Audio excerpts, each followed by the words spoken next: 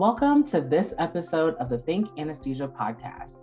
I am Jamie Byers, the graphic designer and marketing associate for Think Anesthesia virtual veterinary education platform. In this episode, we are interviewing Jennifer Wellborn, an award-winning educator and writer whose work has been published in scientific and trade journals. We will be discussing her debut children's book titled Dr. Rossie Helps the Animals, and we are joined by her consulting doctor, Kyla Gradill, and illustrator, Rosilia Hunt. Welcome, ladies. Thank you so much for being here. Thanks for having us. Thanks for having us. Yeah, absolutely. Would anyone like to give me a brief summary of the book? Yes, I can give you a quick summary of the book. Overall, it's an informational STEM book about a young African-American girl helping animals. That's what it is at its core. The actual plot of the story is this young girl named Rosie. She has a mother who is a veterinarian who works in a veterinarian clinic, and she visits her mother very often and shadows her often, works with her with the animal. And one day she falls asleep in the clinic and dreams of going on these extravagant adventures with different species of animals, helping them with their different ailments and afflictions. And I can't say all of it because I don't want to spoil. That's the gist of it. Perfect. Jennifer, can you give us a bit more information about yourself and what made you choose to base the story off of veterinary medicine? Yes, of course. Thank you. So I have a bachelor's degree in wildlife management. This goes way back now, and a master's degree in science education. I've been in STEM for about 40 years in various kinds of ways, teaching. I was in research for a while and also writing. And I have several publications in higher ed, middle school and going up that I published papers and plays and whatnot. But this is my first STEM children's book. And it's been very interesting and more challenging than I thought, much more challenging than I thought. But it's been such an amazing gift for me to be able to have the time to write this book. And the reason why I chose to do it was, if you go way back, this is now going back, and Rosilia's heard this story a million times now. My husband, who's a wildlife veterinarian, came back one day and showed me a picture of a real baby giraffe that was being treated at a local veterinary hospital and a bandage on its neck. Later on, I found out the bandage was to keep an IV in, but it didn't matter because at the time I thought to myself, that must be really rough to be a giraffe and have something wrong with your neck. Like that's just, and I was working with kids at the time, middle school kids. And I had that mentality about that. And so I'm like, do giraffes get sore throats? He's yeah. And then I'm like, do rabbits get earaches? And he's like, yeah. And he said, otitis. He actually had a name for it.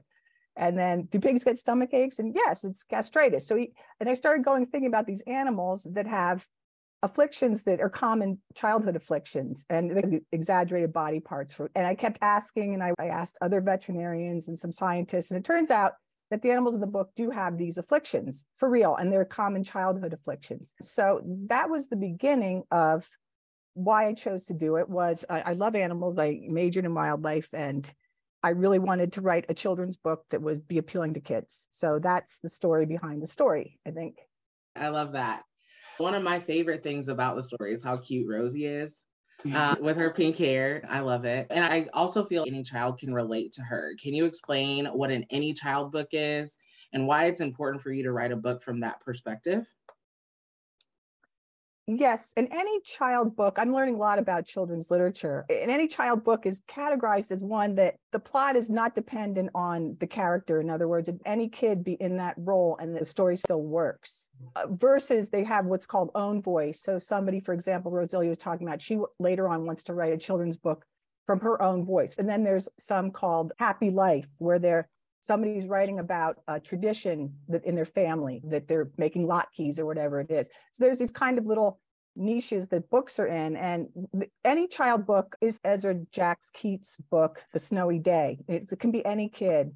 And it speaks to the universal things that kids all experience. Watch their parents, or they watch adults, and they want to feel empowered, and they want to go on adventures, and they dream big. And all of these things, kids can relate to that. So it's in any child book. We have seen now, the book is almost a year old, that in fact, lots of kids relate to it. We have all sorts of kids. We have a gallery with all sorts of kids that are really engaged in it, which is great. So it's working out that way. And that was our intent, that a lot of kids would read it. All different kinds of kids would read it. So that's what an any child book is. With that in mind, if Rosie can be any child, why was it important for you to choose an African-American female lead for the story? Well, I'm going to start and then Rosalia can chime in. So when I was growing up, I'm pretty old now. I never had children's books with female characters in it. And I loved science. And there was Ranger Rick. It was like this, I don't even know what kind of animal it was. And I majored in wildlife management. And I didn't even know my major existed until I was in high school. So I never had a female, something I would like to be that. And it was a woman or a female character. So it was clear when I started to write the book that even though it's actually based on my husband and his antics, that it was going to be a girl, that there was going to be a female character. It started off actually as an adult and then pretty quickly went to be a little kid. And then Rosalie, if you could talk about then how she morphed. Yeah, she started off as an adult, as I said, and it made more sense to just make her a child. But also I felt like it just made the book more whimsical that way.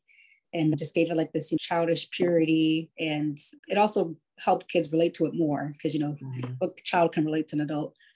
So making her African-American was like a personal choice for both of us. It was important that we had a POC lead for the book. And then we found out through an article from Time Magazine, Dr. T.R. Price talked about how there's such a rarity for Black veterinarians in the US. And so it became more than just a fun story. It was like, wow, this is actually an actual problem. And I don't know if it's a saying, but I'm going to say it. I feel children books are one avenue or for future careers for children. So it's like what you're exposed to early on can affect the decisions you make later in life.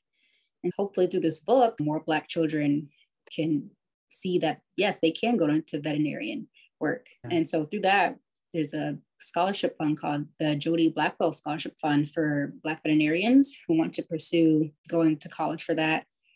And yeah, I think we made about 3 donations to that fund. So we used some of our proceeds to make donations. That is truly amazing. It seems, Jennifer, you were really selective in your contributors to the story. How did you select your team to make this book such a success? Rosalia was working as a para in my room. This is about 4 years now. And I had written the manuscript and there was a company in New York that was interested in the manuscript. And I had worked at Macmillan in the 80s and I knew that if I sent it off, I would lose control over it. And I didn't want to do that. So I thought I'm just going to look for my own illustrator and kind of go from there.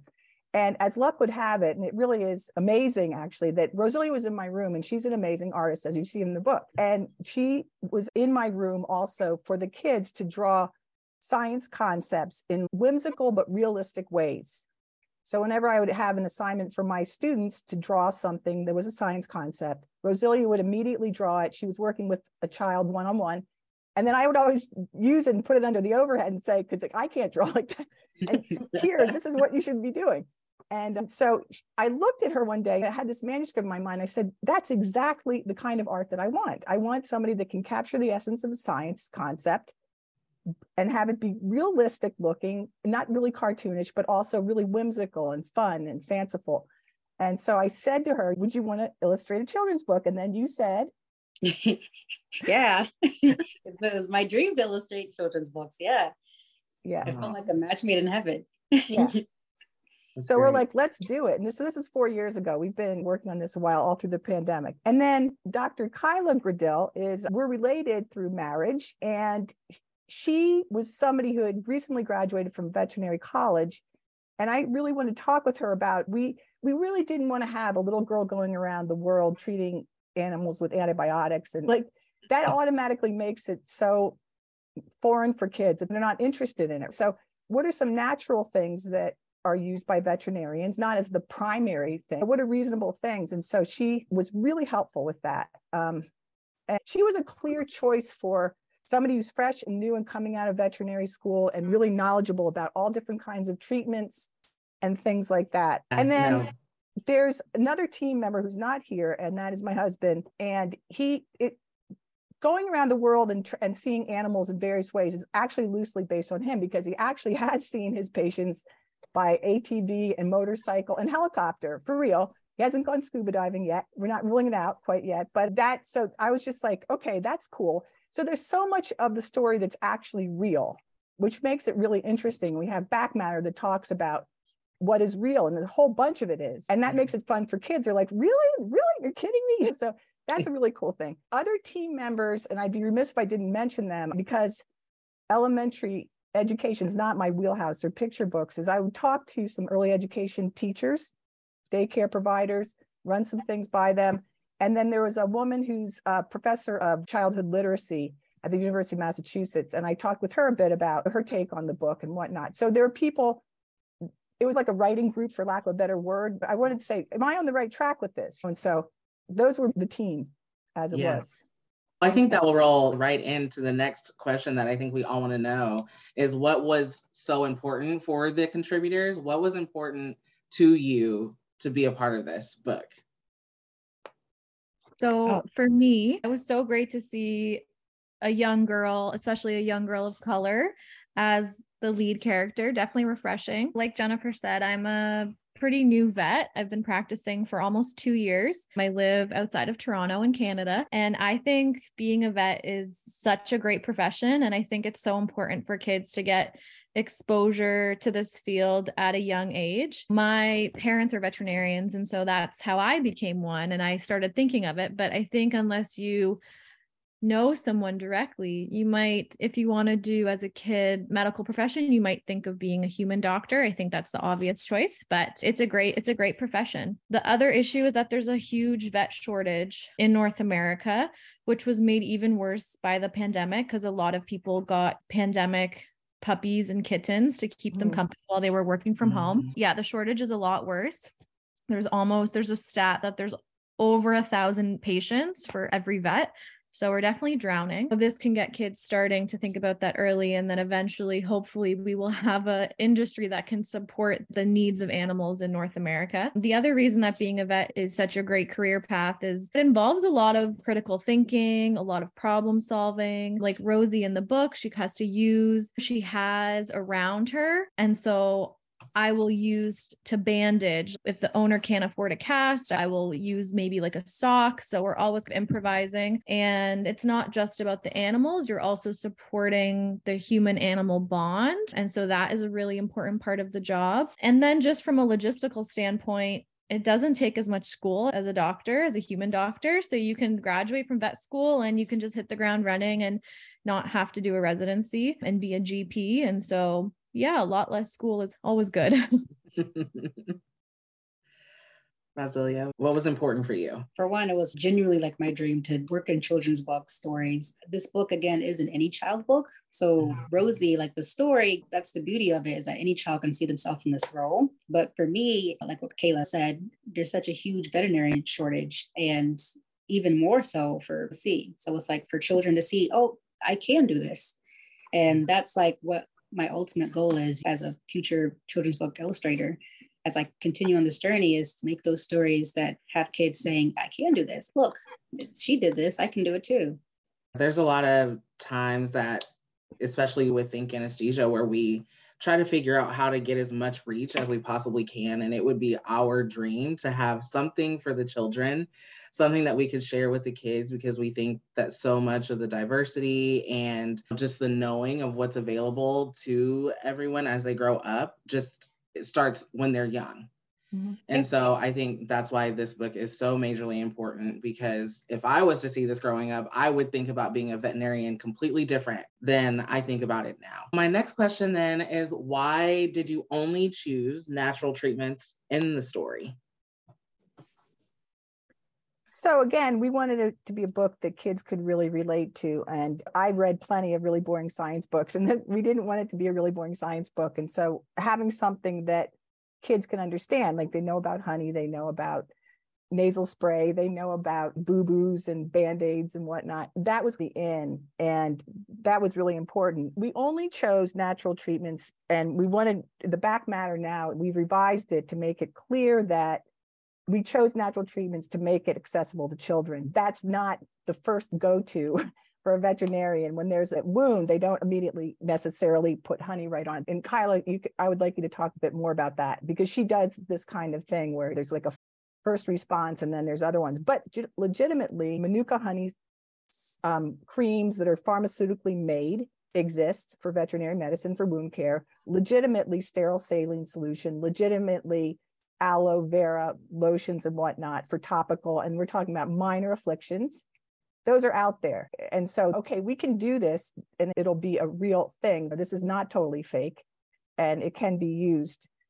Like Jennifer said, natural products that are used by Rosie in the book are important adjunctive treatments to pharmaceutical medications, antibiotics, anti-inflammatories, things like that for my patients that I really use. Natural products are specifically important to me and in my practice because they're inexpensive and they're easy for owners to apply at home or even to get at the grocery store. And I work at a chain of low income clinics outside of Toronto. And we're the first nonprofit clinic in North America.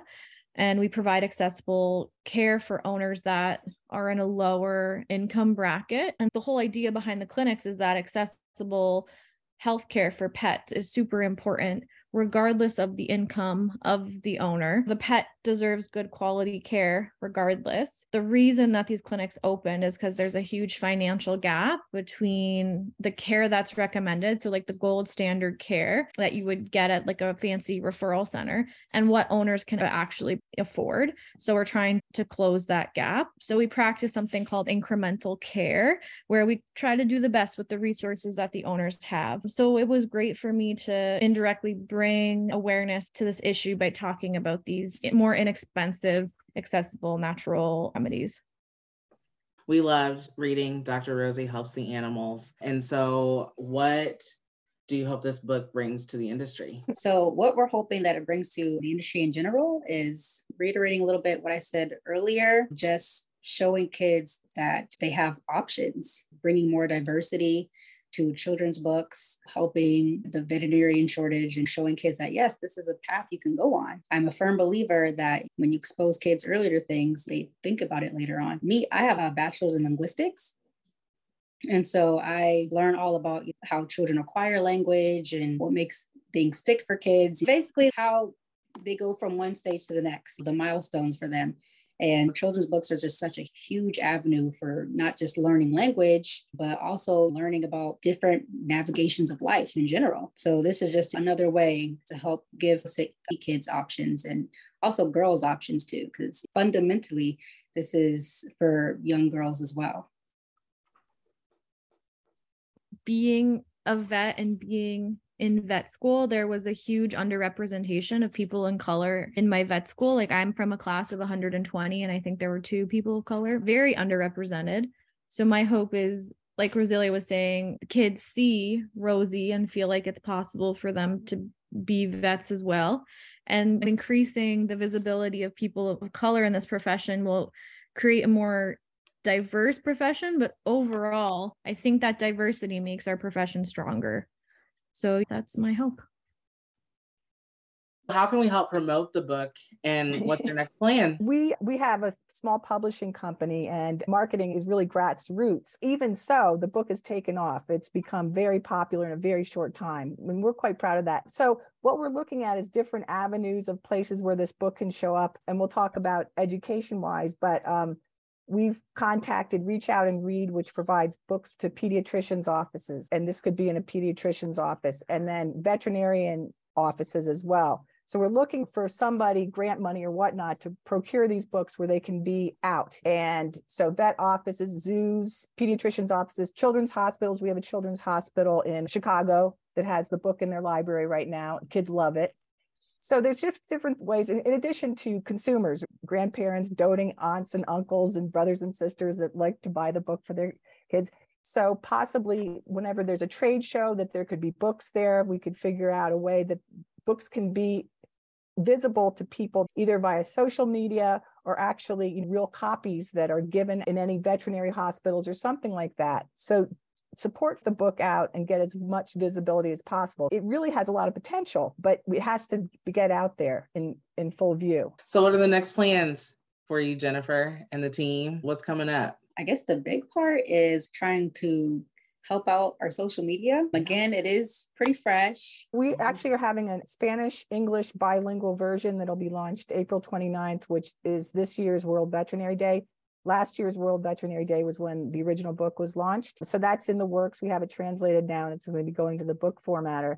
And then we are developing an online 2-day lesson that is a standards-based lesson for elementary school teachers, K through 2. Standards-based means that the book aligns with what they're supposed to teach in science, and it perfectly aligns with it, which is beautiful. And it integrates science and art and literacy. And we're intending for it to be turnkey so that next fall, teachers can come to a website that we've yet to develop, and they can access this lesson. And then we're hoping to get a grant to have free books so that it's entirely free. So everybody can access it no matter where they are. They can get a classroom book. They can have the free curriculum. And we've had it field tested now. And there's 6 local classrooms that are going to be part of a pilot coming up, but it's already been field tested. So the idea is that Rosie's shown the kids how to help animals when they're sick, but there's lots of ways you can help animals when they're not sick.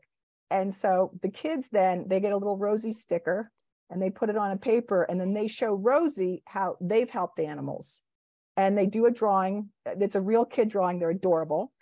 And then they either themselves or have somebody else scribe what kind of animal they helped, how they helped it. And then it goes back to the standards, which K through 2 national science standards are, what do animals need? I fed my kitty cat because it needs food to live, right? So they go back and they're reiterating the science standards. And then so there's a literacy and an art component.